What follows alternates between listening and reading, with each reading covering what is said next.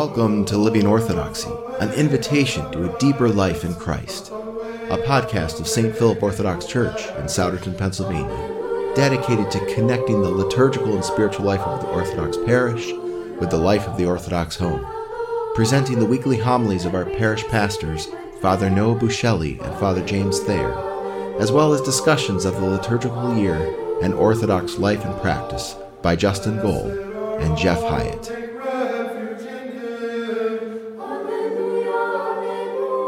It is wonderful to be back home at St. Philip's. It's been a whirlwind weekend with a men's group yesterday, a wedding, beautiful wedding yesterday of my goddaughter, and today our liturgy in Matin Orthros and liturgy this morning. It's sort of a coming together of my life because not only is this where I began, but I see there's people here from Holy Ascension. When I was at Holy Ascension, and Kim and Walid, Deacon Elias are here from Chicago when I was stationed in Chicago, so I feel like there's a coming together of my life or something. And today has nothing to do with me, so it's weird. In the name of the Father, the Son, and the Holy Spirit, one God, Amen. Christ is in our midst. These last couple weeks in our gospel reading from St. Matthew chapter 14, it has been a glorious journey. Last week I had the pleasure of preaching at my new church that I attend, St. Basil in Hampton Roads, Virginia. And I was able to preach on this gospel, so I feel it's a great privilege to sort of continue the pericope reading of this week. Of Jesus is walking on the water. If you remember back to last week's gospel reading, we had what? What was it? The feeding of who? The 5,000, right? Okay, this is why we could preach the same sermon every week and no one would remember. It's the feeding of the 5,000. And we see these two gospels in the the feeding of the 5,000, and Jesus is walking on the water with Peter as a conclusion to an event that happened that was very traumatic in the life of Jesus. And at the beginning of the 14th chapter, we see the beheading of John the Baptist. The beheading of John the Baptist, Jesus' cousin. And he was very torn up and moved, as a human being would when someone in your family loses their life. And Jesus wanted to get away from the crowds. He needed to go spend some time alone, as anyone would who had just lost a family member and experienced something traumatic in their life. But Jesus isn't like just anyone, because as he tried to go away to the mountain to get away and be alone and to spend some time with his heavenly Father, the crowds knew where he was and began to follow him. And it said in last week's gospel that Jesus had compassion upon them and he began to heal them of their infirmities. A beautiful picture. And he spent so much time with them, healing them and getting the demons out of them and doing whatever it was that God does here on earth, that the day had been long spent. And it had come to the evening, and they were far from the city. And the disciples, being earthly-minded men, wanted to take care of the physical needs of the people. 5,000 peoples, and all as we have is this 5 loaves and 2 fish. And Jesus says something great. I love this passage. He says, "You feed them." He says, "You feed them." Now, I'm not a smart man, I'm terrible at math, but I know that 5 loaves and 2 fish are not going to feed 5,000 people. And the disciples thought the same exact way. But Lord, we only have. And that was their excuse. And Jesus goes ahead and feeds them and multiplies the loaves, multiplies the fishes, and it says what at the end of the passage?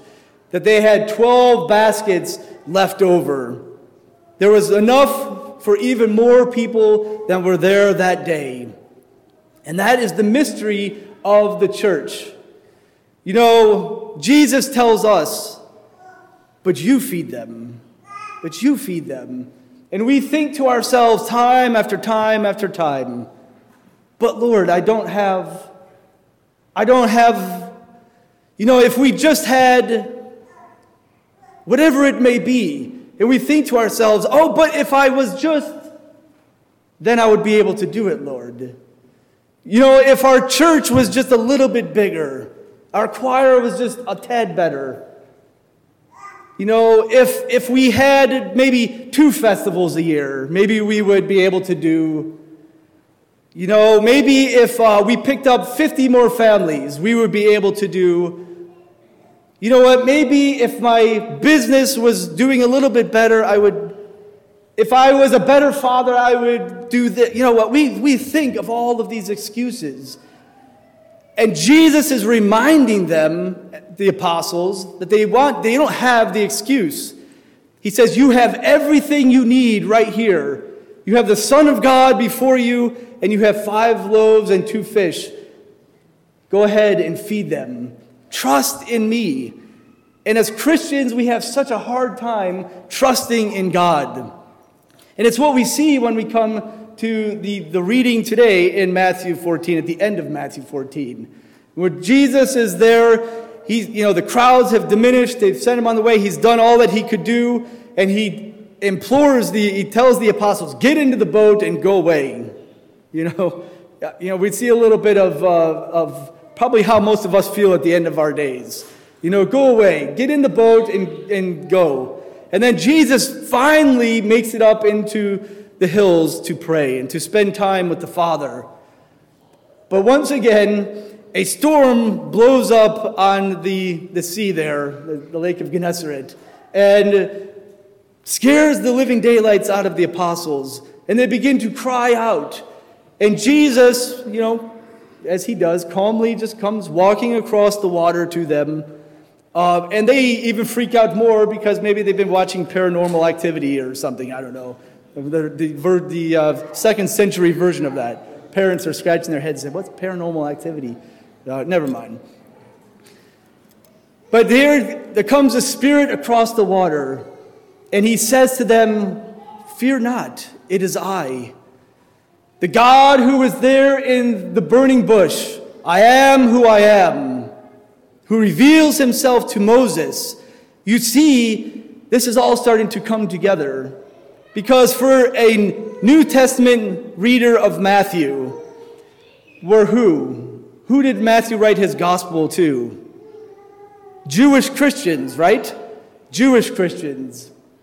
And they would have begun to see in this some connections back to their history, where God took care of his people, where he parted the waters of the Red Sea to allow them to pass through, where he fed them manna in the wilderness, where water gushed forth from a living rock. And time after time, they can go all the way to Elisha, where he was there with his servant Gehazi, and he brought forth the bread to feed the people, and there was food left over. For Elijah being fed by a raven. Out of time after time, all throughout the Old Testament, we see pictures of God taking care of his people. And for Jewish Christians who had been reading this, they would have begun to see in these passages an allusion back to their early times. That once again, that we do not trust in God. And we become fearful of what life throws at us. Or we make excuses for why we can't do something for God. And Matthew is reminding them that, listen, God, time after time, has taken care of us. And guess what? The apostles are living proof that God will continue to take care of us. When we look at our church, sometimes we can make excuses as to why a church isn't growing, why we're losing people, what are we doing, all of these things. Do we have enough programs?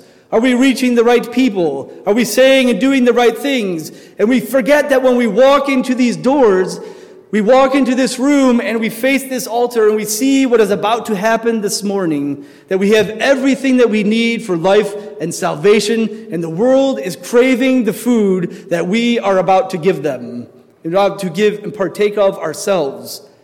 And if they only knew that they could participate in the life-creating God, to have life within them, all of the things that they are searching after and want, money, women, sex, men, big buildings, nice cars, all of the things that are going to leave them empty and in the wasteland of life, they could have by walking through those doors this morning, by participating in the body and blood of Christ. Today we witness the salvation of Miriam, a beautiful, where she enters into the church. All of us are witnesses to her new life in Christ and are responsible for her new life in Christ, to help raise her, to pray for her, and develop her in the faith. Not just her godparents, but the whole church. We are witnesses here. The beauty of now having these in the Divine Liturgy where people can see them, and not with 5 people to have a party in the Great Hall afterwards when no one even knows what happened. Because this is what's happening. We are entering into a new life in Christ. When they got into the boat that day, it's a symbol of the church. And when the storms of life begin to blow about us, there is safety within the church. And when we keep our eyes focused on Christ, we can do amazing things, even walk across the water. Someone said yesterday in our men's group that when they began to look down into the depths, that's when they took their eyes off Christ, is when they lost it and Peter began to sink into the depths.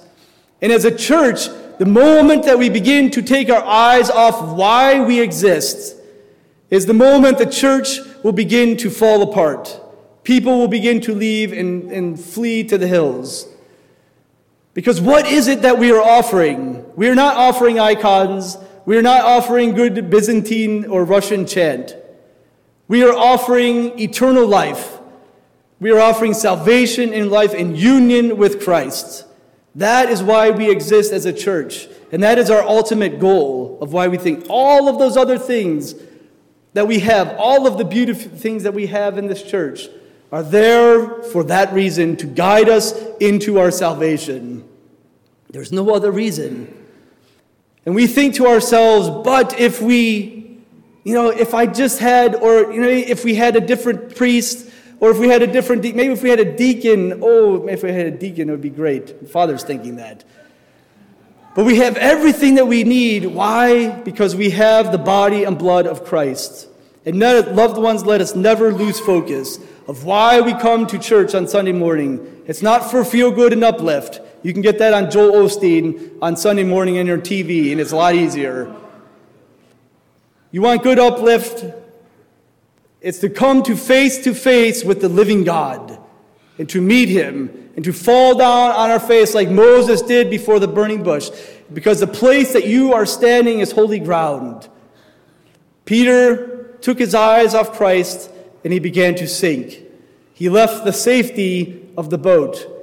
When we leave the safety of the church, we begin to lose it. You know what? There's a lot of problems in the world, and the church is full of them. You know what? I work in the military.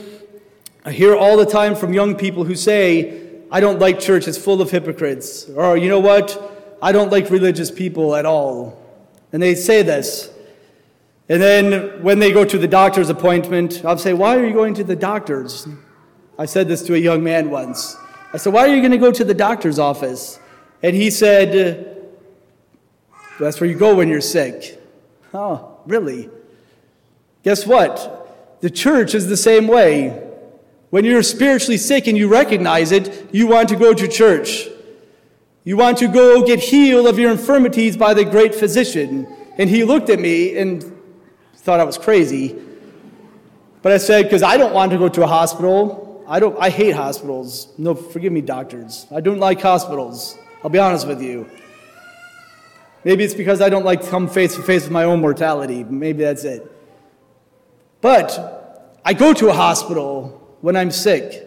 We are sick. Why we're here? We are coming to get healed by the great physician, and today we are going to participate in the medicine of immortality. as St. Ignatius so greatly said in his epistle. We thank God for the church and for all that he has given to us.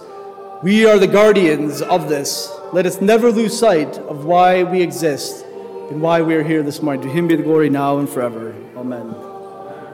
Amen.